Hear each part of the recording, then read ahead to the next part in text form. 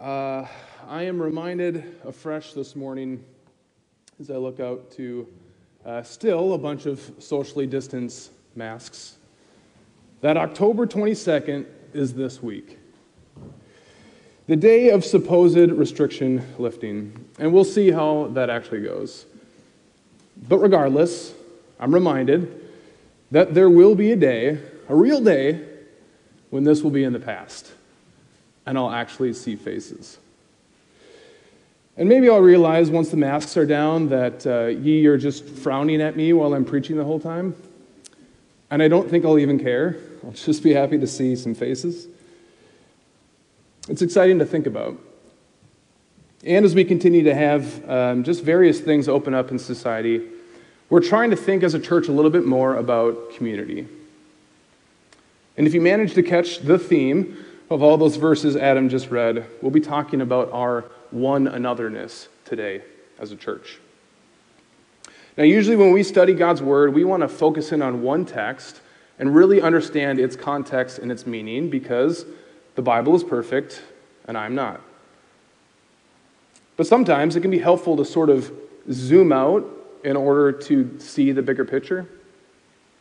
Like when you find yourself lost on some middle-of-nowhere country road in Ireland, and you need to go on maps and zoom out to see where in the world this road leads and how you get back to the motorway.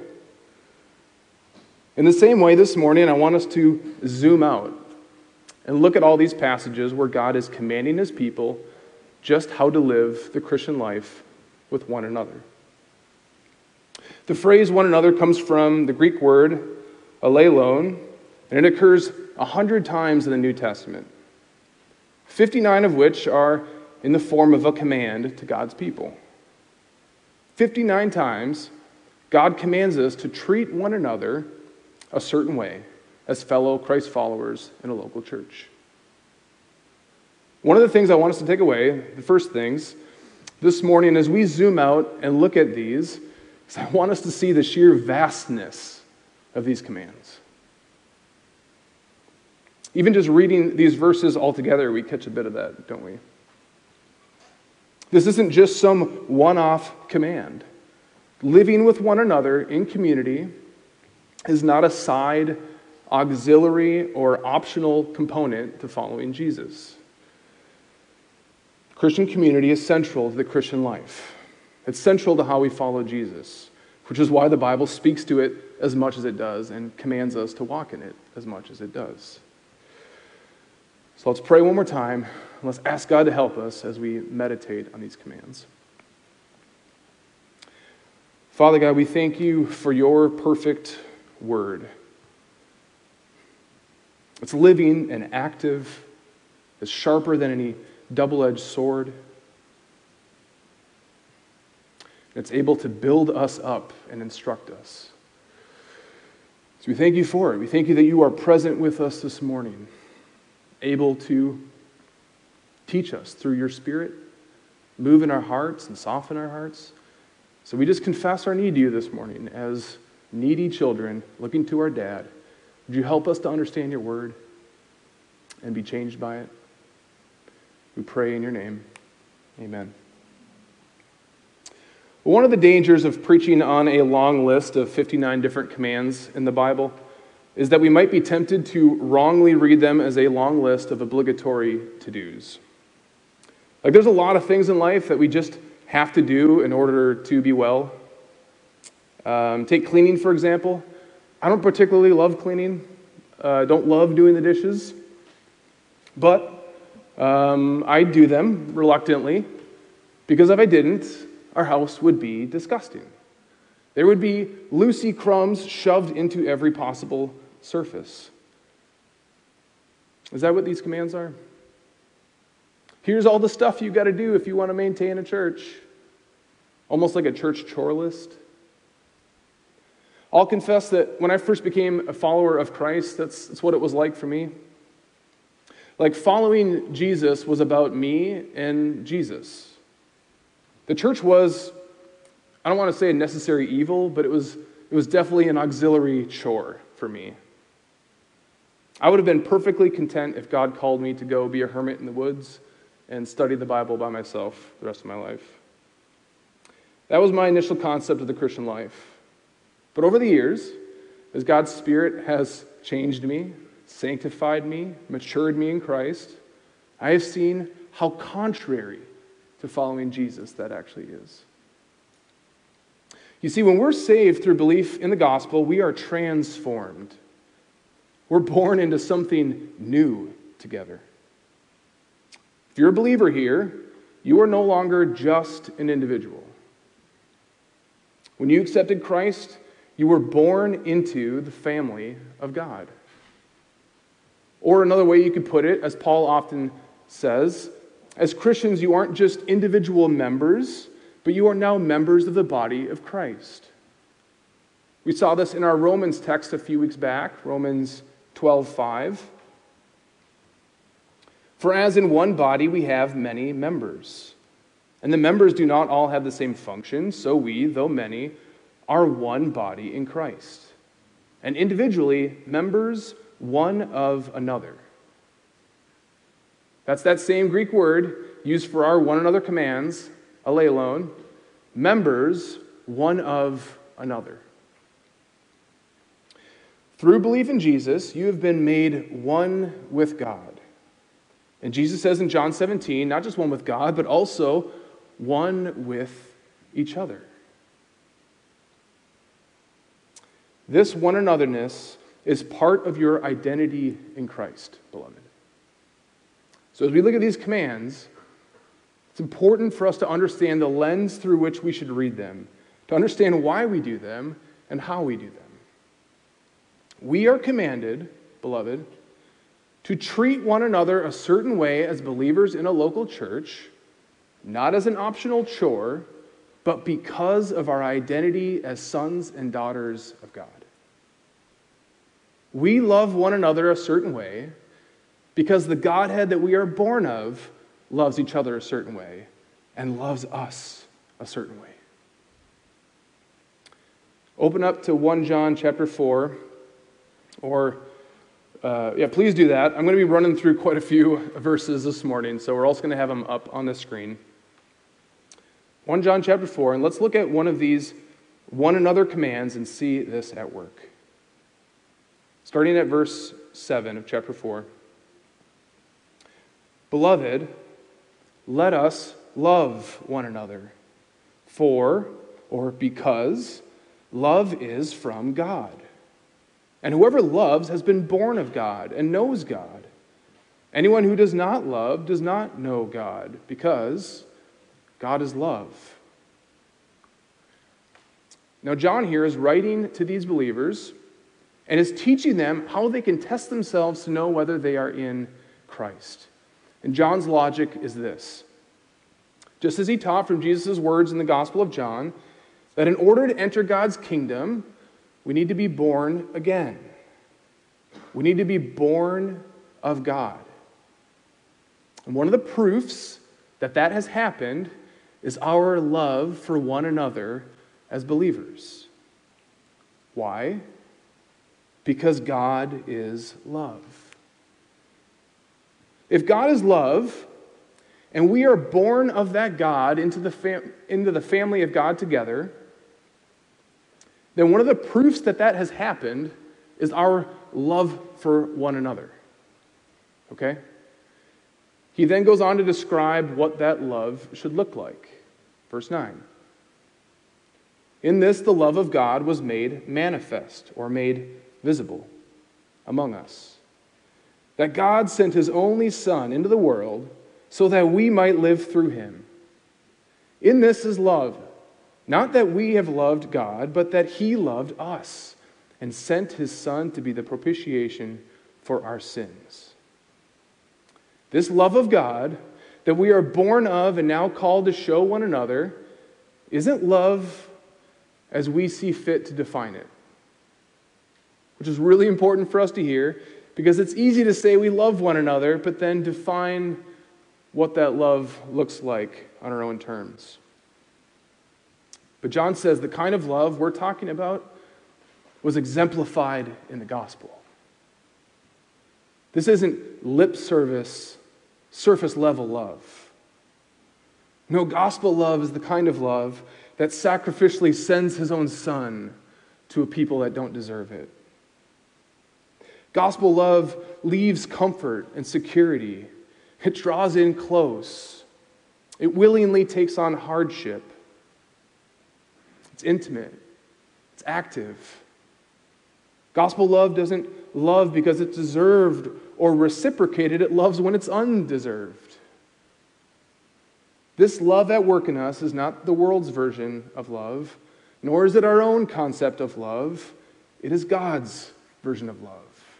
Love as the gospel revealed it to be. John goes on, verse 11, "Beloved, if God so loved us, we also ought to love one another." Ought to, not like you ought to clean your house or it'll be disgusting, but ought to as in, if two people have a child together, that child ought to look like them. If it doesn't look anything like them, then you're asking, whose kid is this? Right? If we are born of this God together, filled with the Spirit of this God together, then we ought to love one another like this God together. Okay, and here's my point that I want us to see. Our love for one another happens because of our identity as God's children. This isn't a chore.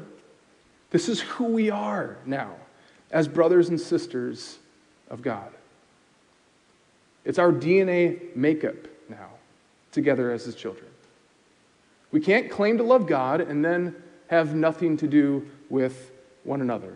It would be like a salmon saying, I'm a fish, but I don't breathe underwater. This is not possible. God's Spirit won't let us do that. But we also see here how we love. We don't love with our own version of love. We love in the way God loved us. Love is the way that gospel displayed it. So our identity as God's children is why we love, and it's how we love. It's the reason we love, and it's the recipe for how to love. So with that lens, let's zoom back out. And when we zoom out and we look at all these one another passages, we observe some themes almost right away. Most likely caught your eye, there are quite a few commands to love one another. In fact, over 25% of the one another commands have to do with directly about loving one another. About a third have to do with unity, being one with one another. Commands like be at peace with one another, accept one another. And if I could categorize the rest of the commands neatly, I would sort them into two more sets of commands. Commands about edifying one another, and commands about serving one another. All right, so 4 categories, and we're going to work through a few verses from each one of them this morning. Love one another, be one with one another, edify one another, and serve one another. Let's stay with that love set of commands for a moment. And through that lens that we saw in 1 John, let's look at some other verses. John 15:12. Now we can hear it from Jesus directly.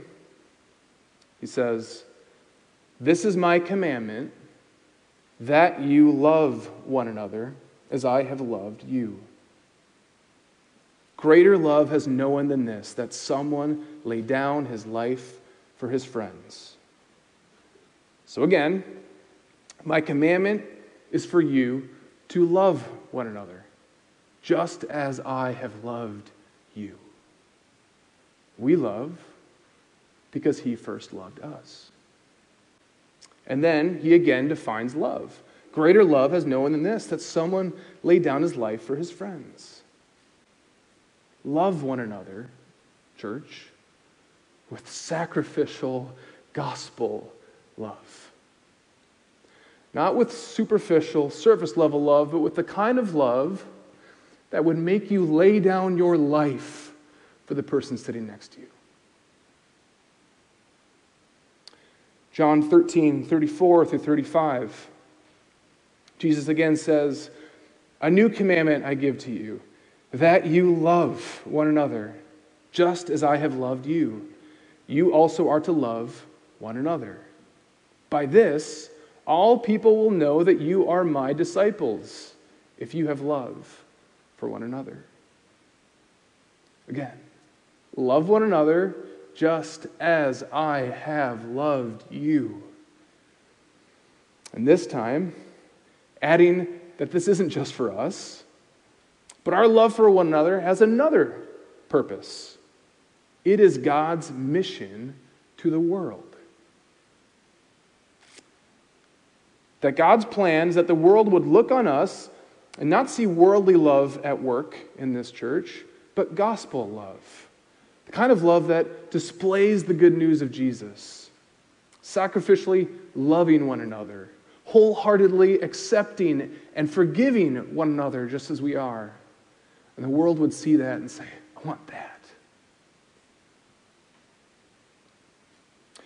Turn with me to a writer other than John, 1 Peter 1:22, or 1 Peter 1:22. Peter says it this way: having purified your souls by your obedience to the truth for a sincere brotherly love, love one another earnestly, or love one another deeply, from a pure heart, since you have been born again. We can't be faking this, church. Love one another earnestly, deeply, from the heart. Why? Because you have been born again. And the God that you have been born of loves deeply from the heart. Jesus showed us his love isn't cold and distant in the gospel. It's passionate, it's deep, it's sincere, it's emotional, it's powerful. In the same way, church, love one another. And if you're hearing that and you're thinking, I don't know if I have that level of love, be encouraged. God grows that in us.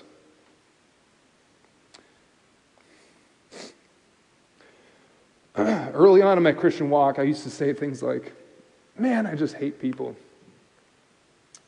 Christians are such a bother. But we serve a God that redeems. And he has absolutely changed my heart. And I am continually overwhelmed by the love that he gives me for his people. And so we pray, like Paul does for the church in Thessalonica. May the Lord make you increase and abound in love for one another. Last verse from the love camp, Romans 12:10. Reading from the NIV version here, it says, be devoted to one another in brotherly love. The gospel shows us that God's love for us is devoted. It overcomes excuses, obstacles, hardships, offenses, and personal preferences in order to achieve its end. And so in this church, we love with devoted love. We don't give up easy. We put it at the top of our priority list, and we devote ourselves to loving one another with active, purposeful, gospel love. Now, one thing that is sure to happen when you take a group of sinful, imperfect people and you call them into intentional community together is you're going to get conflict. This happens because we are sinners doing community with sinners, and it happens because we have a real spiritual enemy, and that enemy hates gospel community. And his go-to strategy is to divide, lie, and conquer. So it makes sense that about a third of these commands have to do with fighting for unity. But is that ultimately why we fight to maintain unity? Like it's just something we got to do to keep this church thing going? Listen to how Paul calls the church in Rome to unity in Romans 15, 5 through 7. I'm reading again here from the NIV just because it puts it a little bit more plainly for our purposes this morning. May the God who gives endurance and encouragement give you the same attitude of mind towards each other that Jesus Christ had, so that with one mind and one voice you may glorify the God and Father of our Lord Jesus Christ. See, this is not a chore to Paul. Paul says our oneness has everything to do with God's glory. Paul's prayer is for this church to be one so that they may glorify the God and Father of our Lord Jesus Christ. Our unity glorifies God. Why?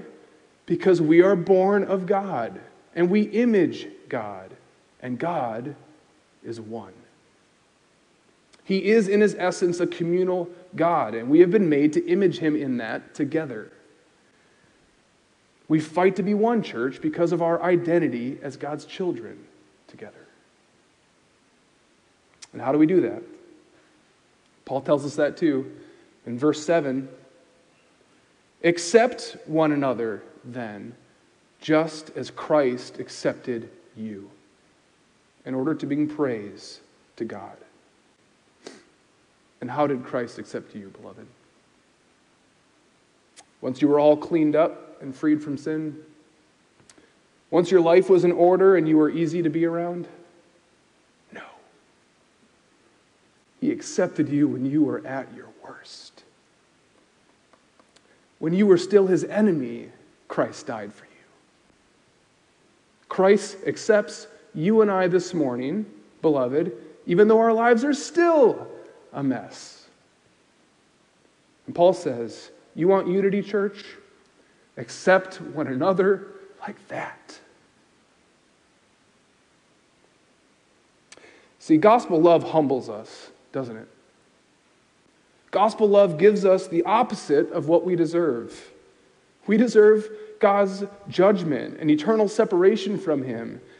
He instead offers us complete forgiveness, acceptance, eternal nearness with him, a permanent place in God's family. And when I get that in my heart, that frees me and it fuels me to love you like that. And for you to accept me. Even when I sin against you and disappoint you. Conflict is guaranteed, but God shows us the way through these one another commands, not just to work through conflict and arrive at unity, but to image God and glorify God in the process. Let's look at another. Philippians 2 through 8 says, complete my joy by being of the same mind, having the same love, being in full accord and of one mind. Do nothing from selfish ambition or conceit, but in humility count others more significant than yourselves. So Paul says, I want you to be one, therefore humble yourselves and count one another more significant than yourself. Humility as a response to gospel love is essential to church unity. And again, Jesus shows us what humility looks like in the gospel. Starting at verse 5. Have this mind among yourselves, which is yours in Christ Jesus, who though he was in the form of God, did not count equality with God a thing to be grasped, but emptied himself by taking the form of a servant, being born in the likeness of men, and being found in human form, he humbled himself by becoming obedient to the point of death, even death on a cross. Though he had every right to stay high and be served as the King of Kings, he went low. And he served the lowly, the broken, the unlovable. And so, church, we humble ourselves to one another. We go low. And I know of no better way to humble ourselves and go low in a church of sinful people than to regularly confess our sins to one another. James commands us directly in James 5:16, "Therefore, confess your sins to one another and pray for one another that you may be healed." Here, that's not a command to confess to your priest in the confessional and then pretend like everything's all clean and peachy out here. This is confess your sins to one another.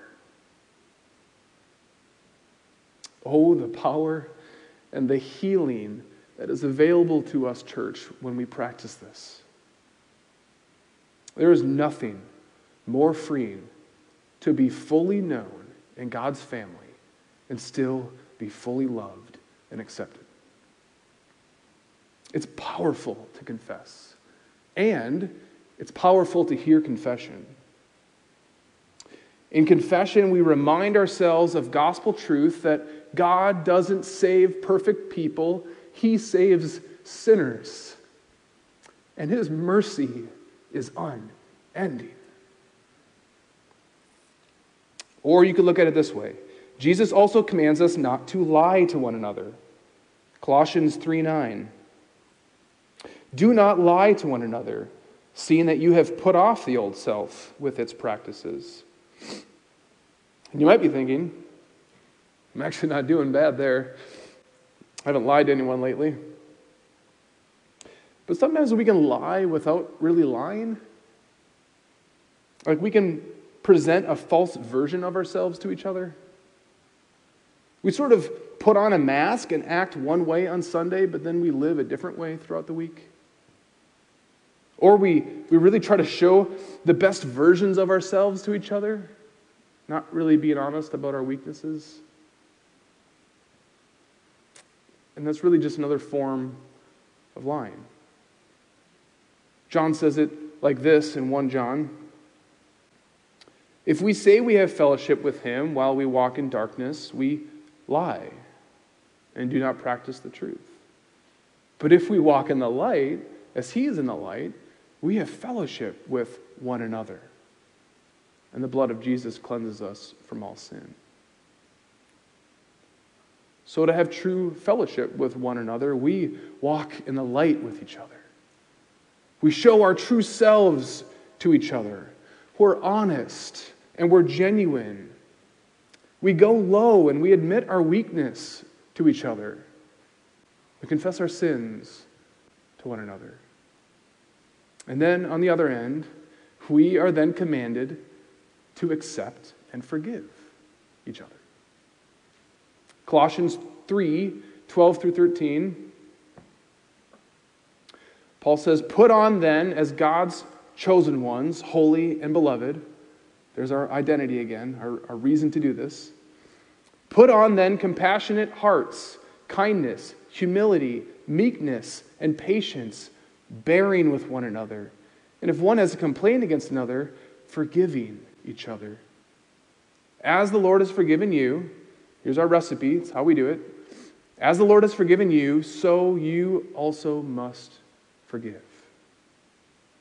Or Ephesians 4:32, "Be kind to one another, tender-hearted, forgiving one another, as God in Christ forgave you." The gospel beckons us to come as we are, confessing and turning to Christ to receive forgiveness and acceptance in Him. When we forgive one another and accept one another as we are ministering the gospel to one another. We mutually encourage each other with what's true for ourselves in the gospel. That because of Jesus, church, we can be fully known and fully loved in God's family. Let's use that as our bridge into our next set of commands to edify one another. And by that I mean the different commands given to build one another up. Commands like instruct one another, Romans 15:14. Encourage one another, 1 Thessalonians 4:18. Build one another up, 1 Thessalonians 5:11. Those are commands, not for the pastors, but for all of us. Paul says in Ephesians 4:11 through 12 that God raises the different leaders in the church to equip the saints for the work of ministry, for building up the body of Christ. All right? So it's the leaders' jobs not to do the work of ministry themselves, but to equip all the members to do the work of the ministry. That is, building up the body of Christ. Now, if you're like, that's great, but I don't know how to do that, that's okay. Let's let the Word equip us with a simple way to do that this morning. Paul continues in verse 15, and he says, rather, speaking the truth in love, we are to grow up in every way into Him who is the head, into Christ. We do the work of the ministry. We build one another up by speaking the truth to one another. Gospel truth. Which means, as we talk with one another, we eventually move past just surface level conversations about the weather or about what we've watched on Netflix. Listen, I love talking movies, all right? But we also need to share our hearts and remind one another of truth, of what's true for us in the gospel. You can see this again in Colossians 3:16. It says, let the word of Christ dwell in you richly, teaching and admonishing one another in all wisdom, singing psalms and hymns and spiritual songs with thankfulness in your hearts to God. Okay, so teach one another, admonish one another, sing to one another. How? By the word of Christ.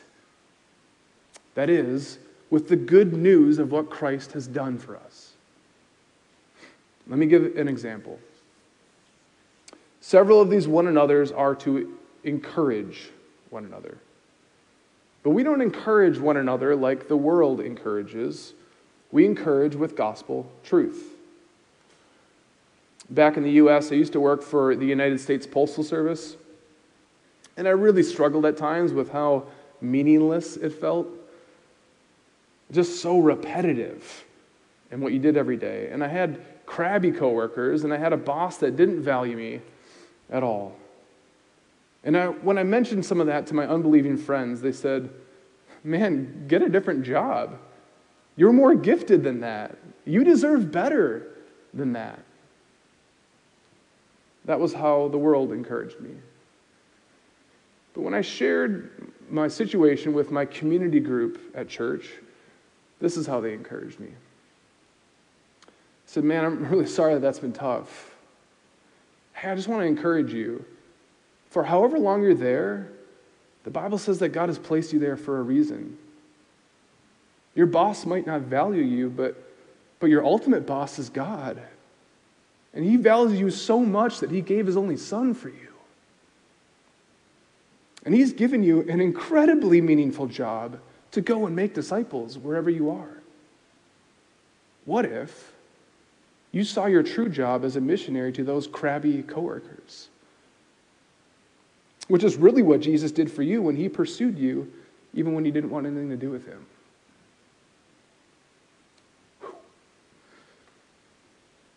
A simple encouragement from just a brother in Christ that absolutely changed my life.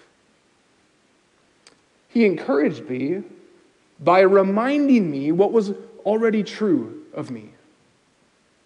What was true for me in the gospel, and He applied it to my life. He edified me with gospel truth. All right, this is all of our jobs. to each as he's able, to intentionally build one another up to maturity in Christ.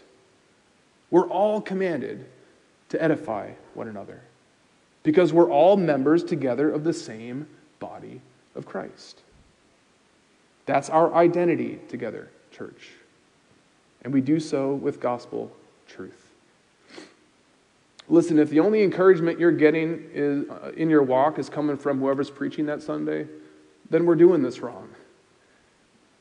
We should see this at work in our conversations with each other, after service, in our Zoom calls, when we're in each other's homes. And if you're not doing it and you're not sure how to do it, that's okay. Let's just be honest about it and ask questions and figure out how and when we do this. Hebrews 10:24-25 says, "And let us consider how to stir up one another to love and good works, not neglecting to meet together, as is the habit of some, but encouraging one another." And then lastly, God commands us in various ways as a church to serve one another. These are important for us to hear because, again, it's really easy to say, I love God's people, I love the church, but then practically have nothing to do with each other. And these commands remind us that the love we're called to isn't theoretical. It's put into practice by serving. The gospel shows us that God's love isn't just word service. He came down and served. He was physically present among us. He healed and embraced and ministered to and concerned himself with the needs of messy and broken people like us. Focus in on one moment with me in Jesus' ministry, John 13:14. Jesus just got done washing the feet of his disciples. And then he says, "If I then, your Lord and teacher, have washed your feet, you also ought to wash one another's feet." And good news, Jason, you can put your shoes back on because I don't think he means literally. At this time, washing your feet was the everyday, messy reality of life, living in a messy world. After walking outside on dirty roads in your sandals, when you came in the house, you would need to wash your feet in order to keep the house clean. Here's what I think Jesus is saying. Through belief in the gospel, we have been completely washed clean from the penalty of sin. That is over and done with if you are in Christ Jesus. You are counted completely clean. But we are still messy people living in a messy world. We still sin and are sinned against. And we still have all kinds of just messy circumstances in our lives. And here's the thing, Jesus doesn't shame us in our messiness. He gets down and cleans our feet with us. Likewise, we also ought to wash one another's feet. We all have messy feet. Messy marriages, messy work situations, messy habits, messy thoughts, messy finances. And Jesus calls us to enter into that, serve one another in all the messy stuff of life.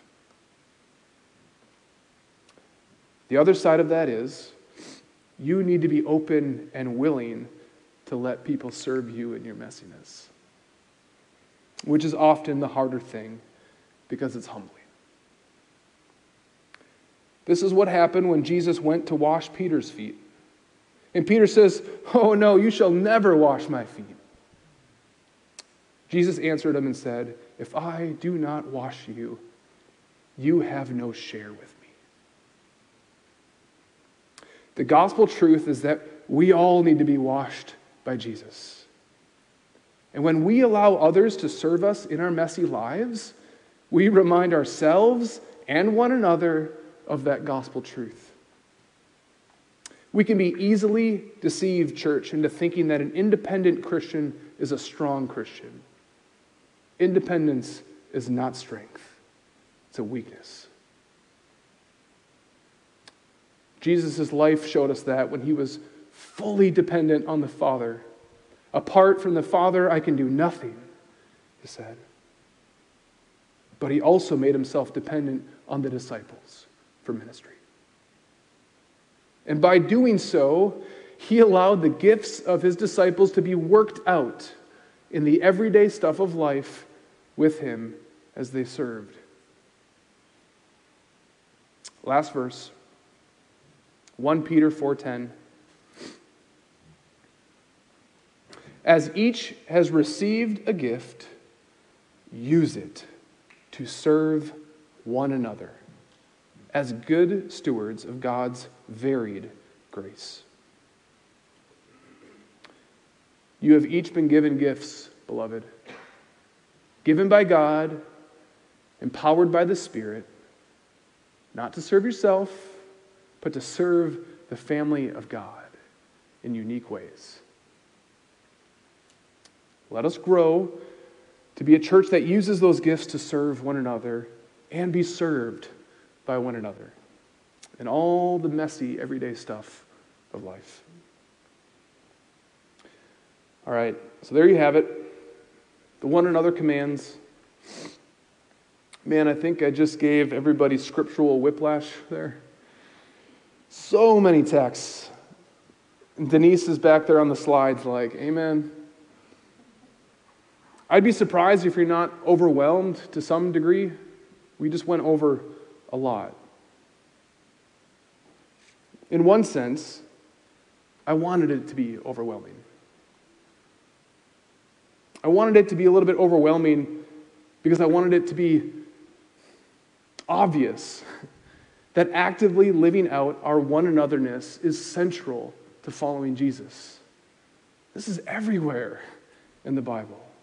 You can't just check out on this because our one anotherness is rooted in our identity in Jesus. Our God commands us to actively walk this out, church. These aren't suggestions. These are commands for us today. And do you know why he does that? Because it's for our good. We live out the one another's for God's glory, and we do it because of our witness to the world. But I also want you to get that he commands this because he loves you, and he wants fullness of life for you. Gospel community is where we experience and express God's love to one another. He commands for our good.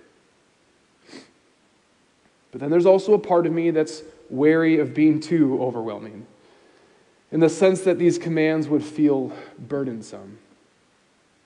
Because I know talking about all the different commands to be in community with one another can be intense.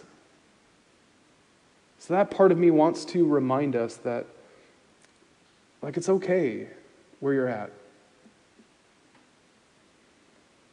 We just walked through something really traumatic together the last 20 months. None of us have been excelling at this over the last 20 months. Many of these commands we haven't even been able to do, and some we still can't.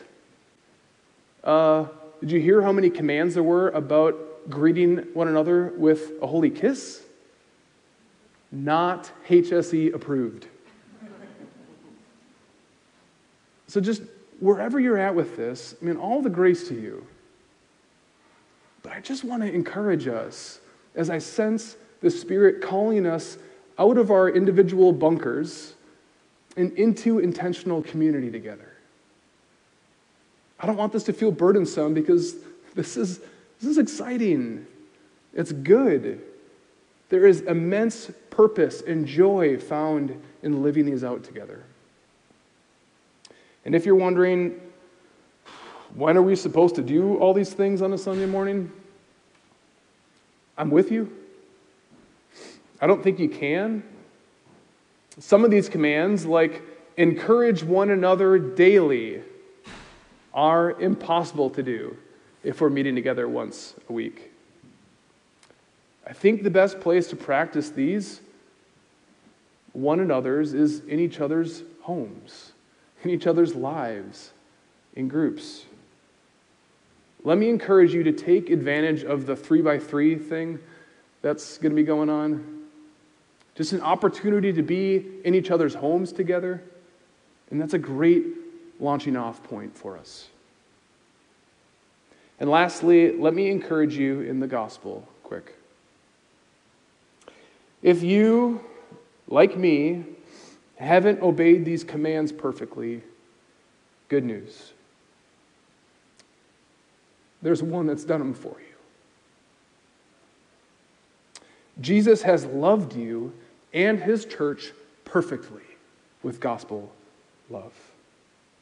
He has come down as the suffering servant and broken down the walls of hostility between you and God. He has made you one with him. And he has edified you, putting his very spirit inside you to teach you all things. We aren't saved, church, through our obedience to the one another's. We are saved through believing in Jesus' obedience.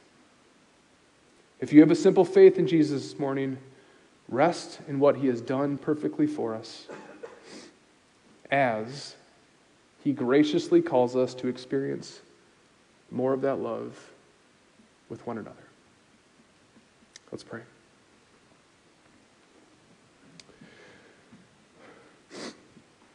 Father God, I thank you for your family. God, I thank you that you are the kind of God that invites broken people into the family of God together. And not just brings us in, but you pour your love on us. You put your very spirit inside of us so that we might be one with each other. God, I ask that you would bring your kingdom here. Pray that you would help us to live out that truth in our church. God, we need your help. We're dependent on that. You know exactly where we're coming from. So I just pray, Spirit, would you come? Would you help us? Would you lead us? Would you stir in us? Would you help us to love one another so that we might experience more of your love? We pray in your name. Amen.